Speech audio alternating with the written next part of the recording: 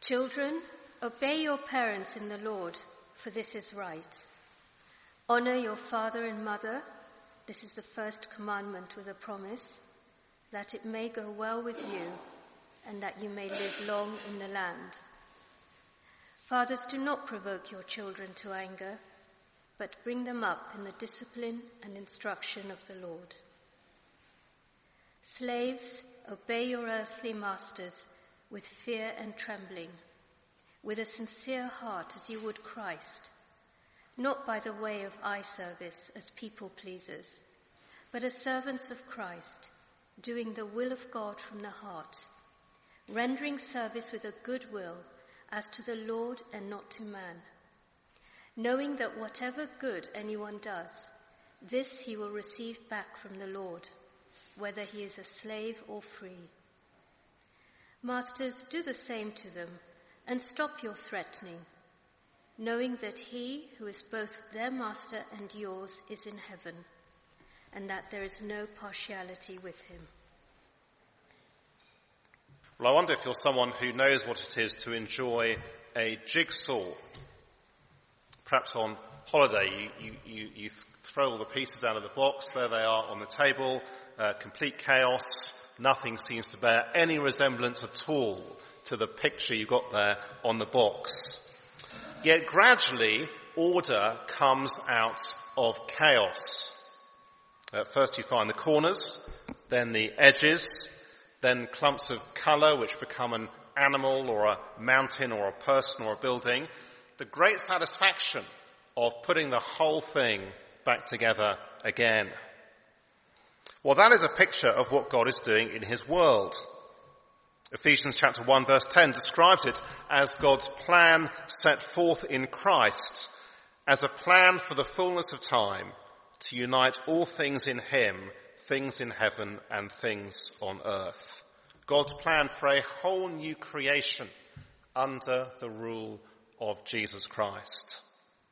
And the church is God's display cabinet, if you like, of that future, as people from different nations, backgrounds, cultures, all come under the rule of Jesus. And then as relationships are rightly ordered under the rule of Jesus. Last week in marriages which mirror the beautiful relationship between Christ and his people. And this week in rightly ordered relationships both at home and also in the workplace. Now, it may, of course, be that you were here last week and you thought to yourself, well, hang on a moment, this doesn't really apply to me because I'm not married. Or perhaps someone this week may think, well, I'm not a parent, or I'm not a child, or I'm not in work. And yet, actually, if we are disciples of Jesus Christ, what the Apostle Paul is talking about here should concern each and every one of us, because it is about our corporate witness, our together witness, if you like, as a local church, as all of us live rightly ordered relationships in the whole of life that demonstrates that Jesus Christ is indeed Lord, and thereby show the whole direction that world history is heading in.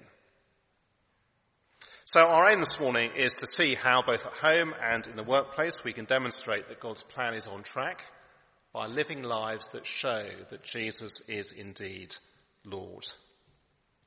If you're here looking in on the Christian faith, then I hope you'll see how very attractive and winsome the Bible's teaching is when it comes to these areas, and how wonderful a whole society transformed by the message of Jesus, or how a workplace transformed by the message of Jesus would be. Now, there's an outline on the back of the service sheet, as usual. Do take notes. Many people find it helpful to take notes to refer to later. First of all, Jesus Christ is Lord. We've been singing about the fact that Jesus is Lord this morning. Notice that this is a continuation from last week, where the Apostle Paul shows what it looks like to be filled with the Spirit. Do you remember chapter 5, verse 18? Chapter 5, verse 18, it's where we started, wasn't it? It starts, "Do not get drunk with wine, for that is debauchery, but be filled with the Spirit." What does that look like? Well, all the things in verses 19 and 20, including verse 21, submitting to one another out of reverence for Christ. Now, hopefully we began to see last week that doesn't mean that every Christian should submit to every other Christian. Rather, the point is that chapter 5, 22 to 6:9 goes on to show the areas in which that principle of verse 21 is to be worked out.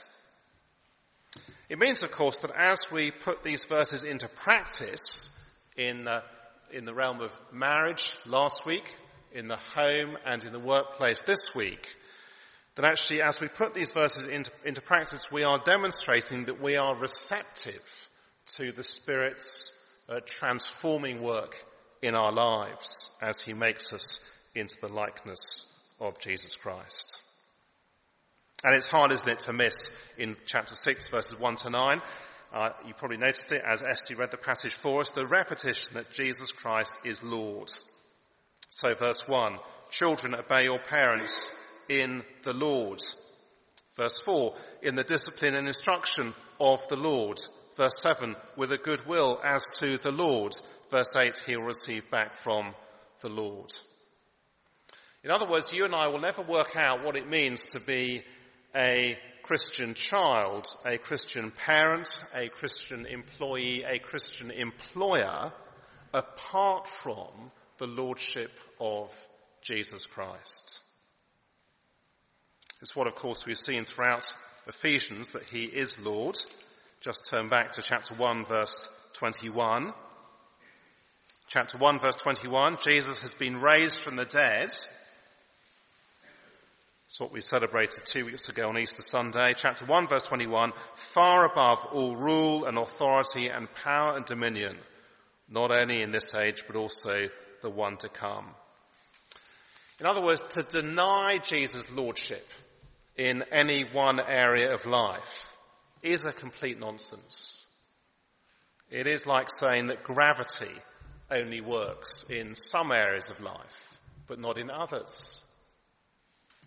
Just imagine going rock climbing with a friend, and there you are at the bottom of some enormous cliff. You put your harness on, you've made sure all the safety equipment is working. But as you're doing that, your friend starts to climb up this enormous sheer rock face without any safety equipment on at all. So you shout up, hang on, you haven't got your harness on. And your friend shouts down, don't worry, I've checked, gravity doesn't work in this particular part of the country. I mean, it's just madness, isn't it? And yet how easily we compartmentalize our lives. Listen to one Christian writer on these verses. It is much easier to appear authentically Christian at church than in private, at home, or at work.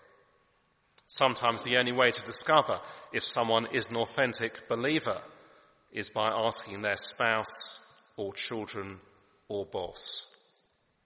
It's a very telling comment, isn't it? Which may expose one or two of us. Let me put it another way. We'll never get our relations with one another right until we first get our relationship with the Lord Jesus right.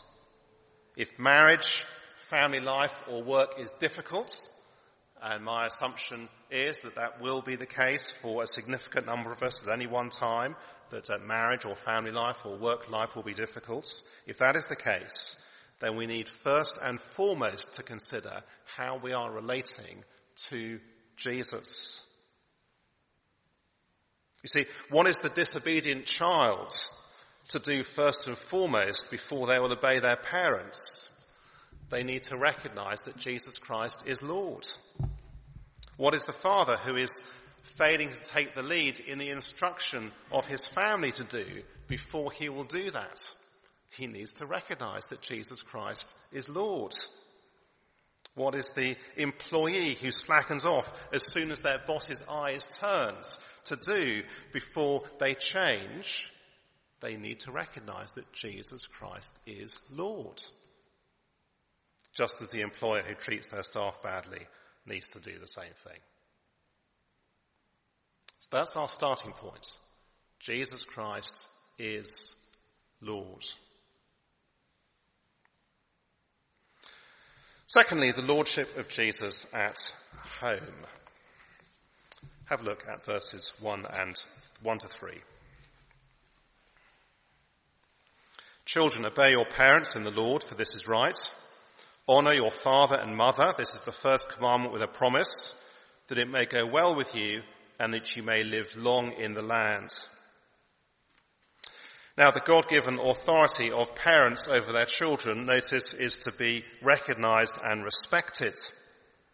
As parents bring their children up in the discipline and instruction of the Lord, as children obey their parents, so the post-Genesis 3 world of disordered relationships is overturned and order is restored. And while it's true that each culture determines the point at which a child becomes an adult, and although adults are no longer bound to obey their parents, we are still noticed to honour them, as the fifth commandment quoted in verse 2 makes clear. The Apostle Paul gives two reasons why children should obey their parents. The first, notice, because it is right, verse 1. I take it because this is God's creation model for right relationships between children and their parents. The second is the fifth commandment, which verse 3 comes with a promise that it may go well with you and that you may live long in the land. Originally it was a promise to God's Old Testament people. The Apostle Paul now generalizes it to include all Christians. Generally, it will go well with you for family and society if children obey their parents. John Stott says this: a healthy society is inconceivable without a strong family life. Striking, isn't it? In other words, you and I should not be surprised that in our culture, which has turned its back on its Christian foundations, unruliness amongst children and a lack of discipline are growing. Such a culture will, of course, inevitably over time collapse. It is the truth that no one dares speak about in the debate over knife crime, for example. Far more important than police numbers or school exclusion orders is what is happening in the home. What do you say? What does this kind of obedience look like? Well, all sorts of things, I guess. I assume it means no answering back. I assume it means no to obedience only when there's a bribe. And I assume it means no to having to argue through every decision with a child. I think it was Mark Twain who said that when he was age 16, he was surprised how little his father knew about life, yet he was equally surprised how much his father learnt in the next 6 years. I take it was not his father who did the learning. What do you say? Are there any exceptions? Well, yes. That phrase in verse 1, in the Lord, provides both the motivation in the Lord and yet also the boundaries. If a parent wants a child to deny that Jesus is Lord, either by denying him outright or by acting in an ungodly manner which denies his lordship, then their primary loyalty is obviously to the Lord Jesus. Well, some in the room can now breathe a sigh of relief, others can't, as we go on to fathers, verse 4. Do not provoke your children to anger, but bring them up in the discipline and instruction of the Lord. Notice, will you, that fathers are addressed specifically, even though children are to obey both parents. As the head of a household, it is the father who sets the spiritual tone. Doesn't mean mothers don't have responsibilities in this area, but in our culture, where men so often abdicate responsibility, then the fact that the Apostle Paul addresses fathers specifically surely is particularly relevant. Notice then there's a negative and a positive. The negative, do not provoke your children to anger. How easily parents can misuse our authority by making irritating or unreasonable demands, or by sort of harshness at one extreme, or at another by favoritism or overindulgence, or by humiliating our children, or suppressing them, or by being sarcastic or ridiculing them, or constant nagging. And then there's the positive in verse 4, bring them up in the discipline and instruction of the Lord. The word discipline, much broader than simply addressing bad behaviour. Think perhaps of the way in which we might talk about the discipline that's involved. If you're an athlete and you're training for a particular event.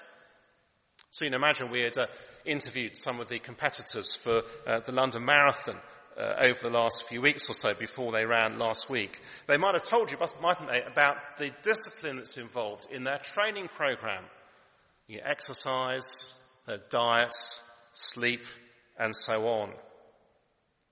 It would show that they were serious about the future. If they weren't doing the training, it would show that they weren't serious about the future.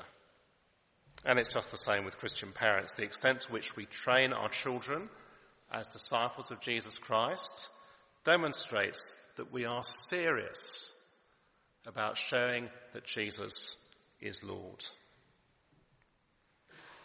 The second phrase, verse 4, the instruction of the Lord is more obvious. We are actively to seek to teach our children God's word, the Bible. Fathers, this is our job. It is our greatest responsibility and greatest privilege. We are to guard it jealously. Let me ask, when did you last think, fathers, about the way in which you are training your children? When did you last think, fathers, about how you are teaching your children? It doesn't mean we're to do it all, but it does mean we are to take the lead in it as we train our children, as we teach them from the Bible. We are not simply to delegate it, perhaps to school or to church, or leave it all to our wives. Many of us will have very capable wives. They may be more capable than we are in this particular area. They will long to help us to exercise our responsibilities, but we must not simply delegate to them. I guess it begs the question, doesn't it? What are we ambitious about for our children? The Christian author Don Carson, speaking many years ago, he said this. He said he'd much rather his sons grew up as dustmen and yet knowing and trusting the Lord Jesus than fulfilling their sort of middle-class potential, so to speak, in some high-flying job, pulling in lots of money and not knowing and loving the Lord Jesus. Now, I think it's very easy to kind of go with Don Carson in theory, much harder to do so in practice. What about you? It's all too easy to exasperate our children by burdening them with our own materialistic expectations, pushing to achieve, to get the grades, to get the school places, to get the placed at universities. These can be heavy burdens on our children. And they have nothing to do with the gospel. I guess for some of us, the problem is that actually we are more ambitious about our careers than we are about our children standing firm as disciples of the Lord Jesus.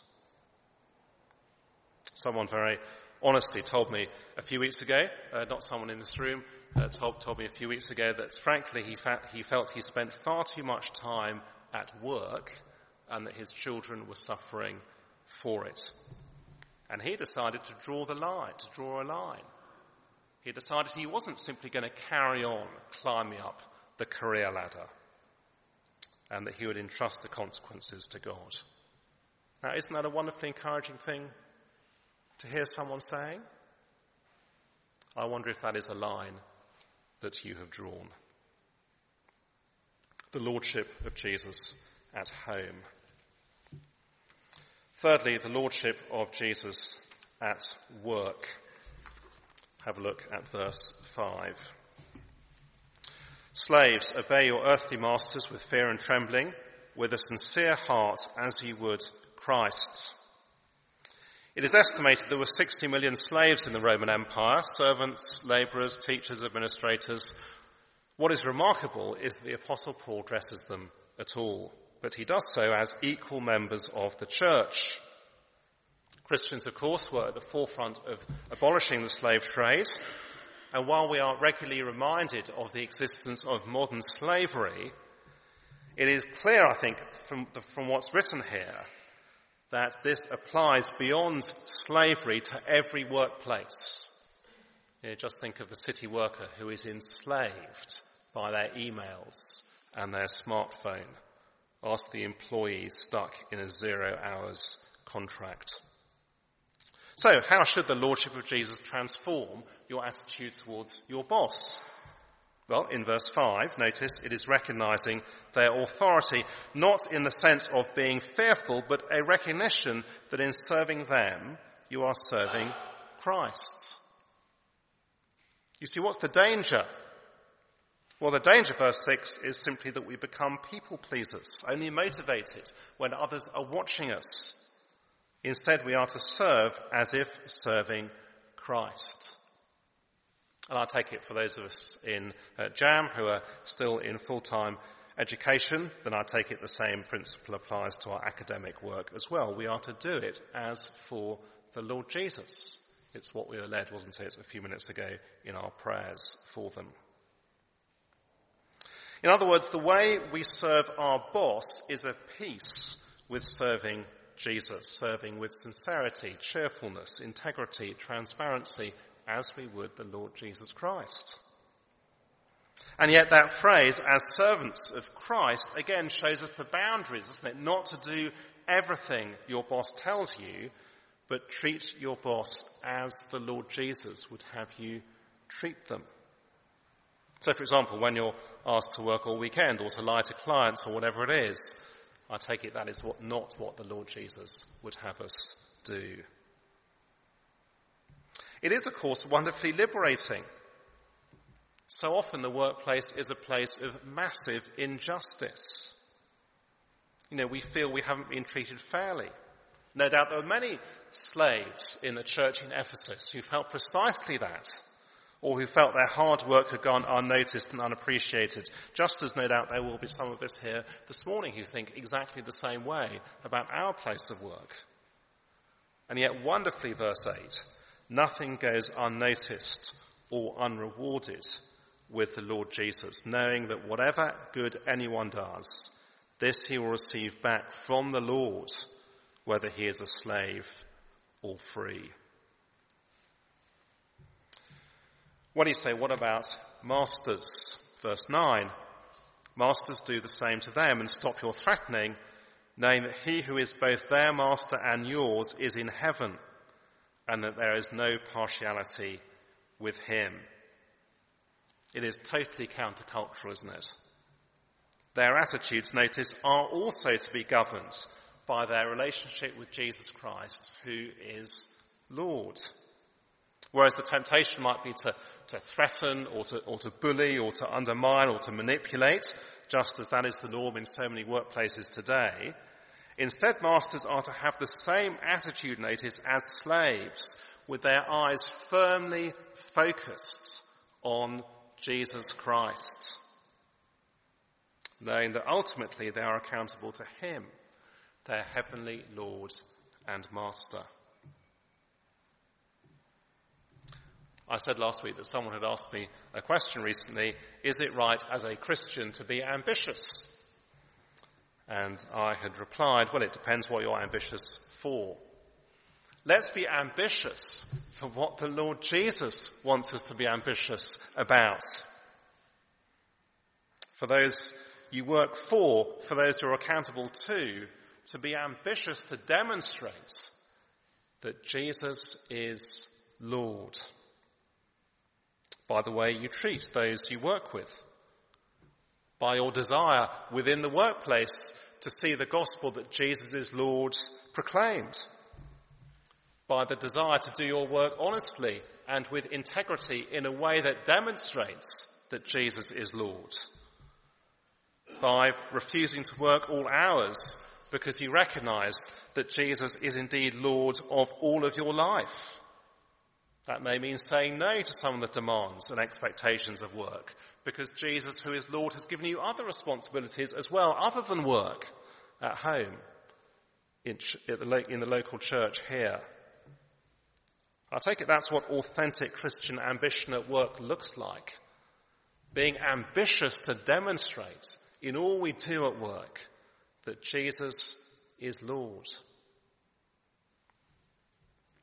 I think it's why the language of career is so unhelpful. I know it's ingrained in us, but it's not a biblical concept.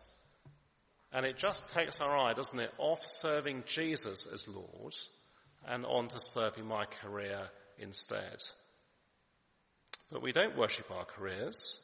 We worship the Lord Jesus, which of course makes it so much easier when we're faced with tough decisions at work. And again, I guess there'll be a number of us here this morning, and we do face tough decisions at work. Well, Jesus is Lord. We do the right thing, and we leave the consequences to him. It is wonderfully liberating. It's why, too, I think the language of full-time Christian work or full-time Christian ministry is also so unhelpful, because, you see, if we describe a few as being in full-time ministry, well, we can only conclude that the rest are in part-time ministry. But it's just not possible to be a part-time servant of Jesus Christ.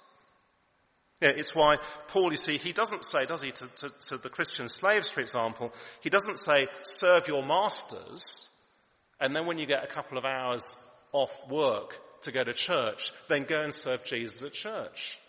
He doesn't say that. No, verse 7, they are to serve their masters as to the Lord. In other words, if we're serious about demonstrating that Jesus is Lord, if we're serious about living lives that reflect the whole direction of travel that our world is heading in, a new creation under the rule of King Jesus, then I take it all of us will regard ourselves as in full-time Christian ministry. You cannot serve Jesus part-time.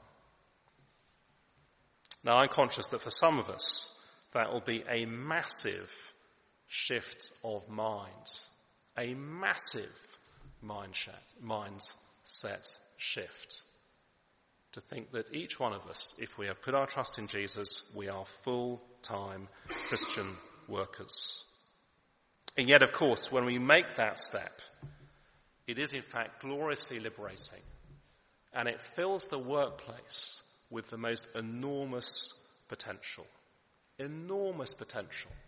to demonstrate that he is indeed Lord, to demonstrate that actually the whole world is on a trajectory to the new creation when he will visibly be seen to be Lord.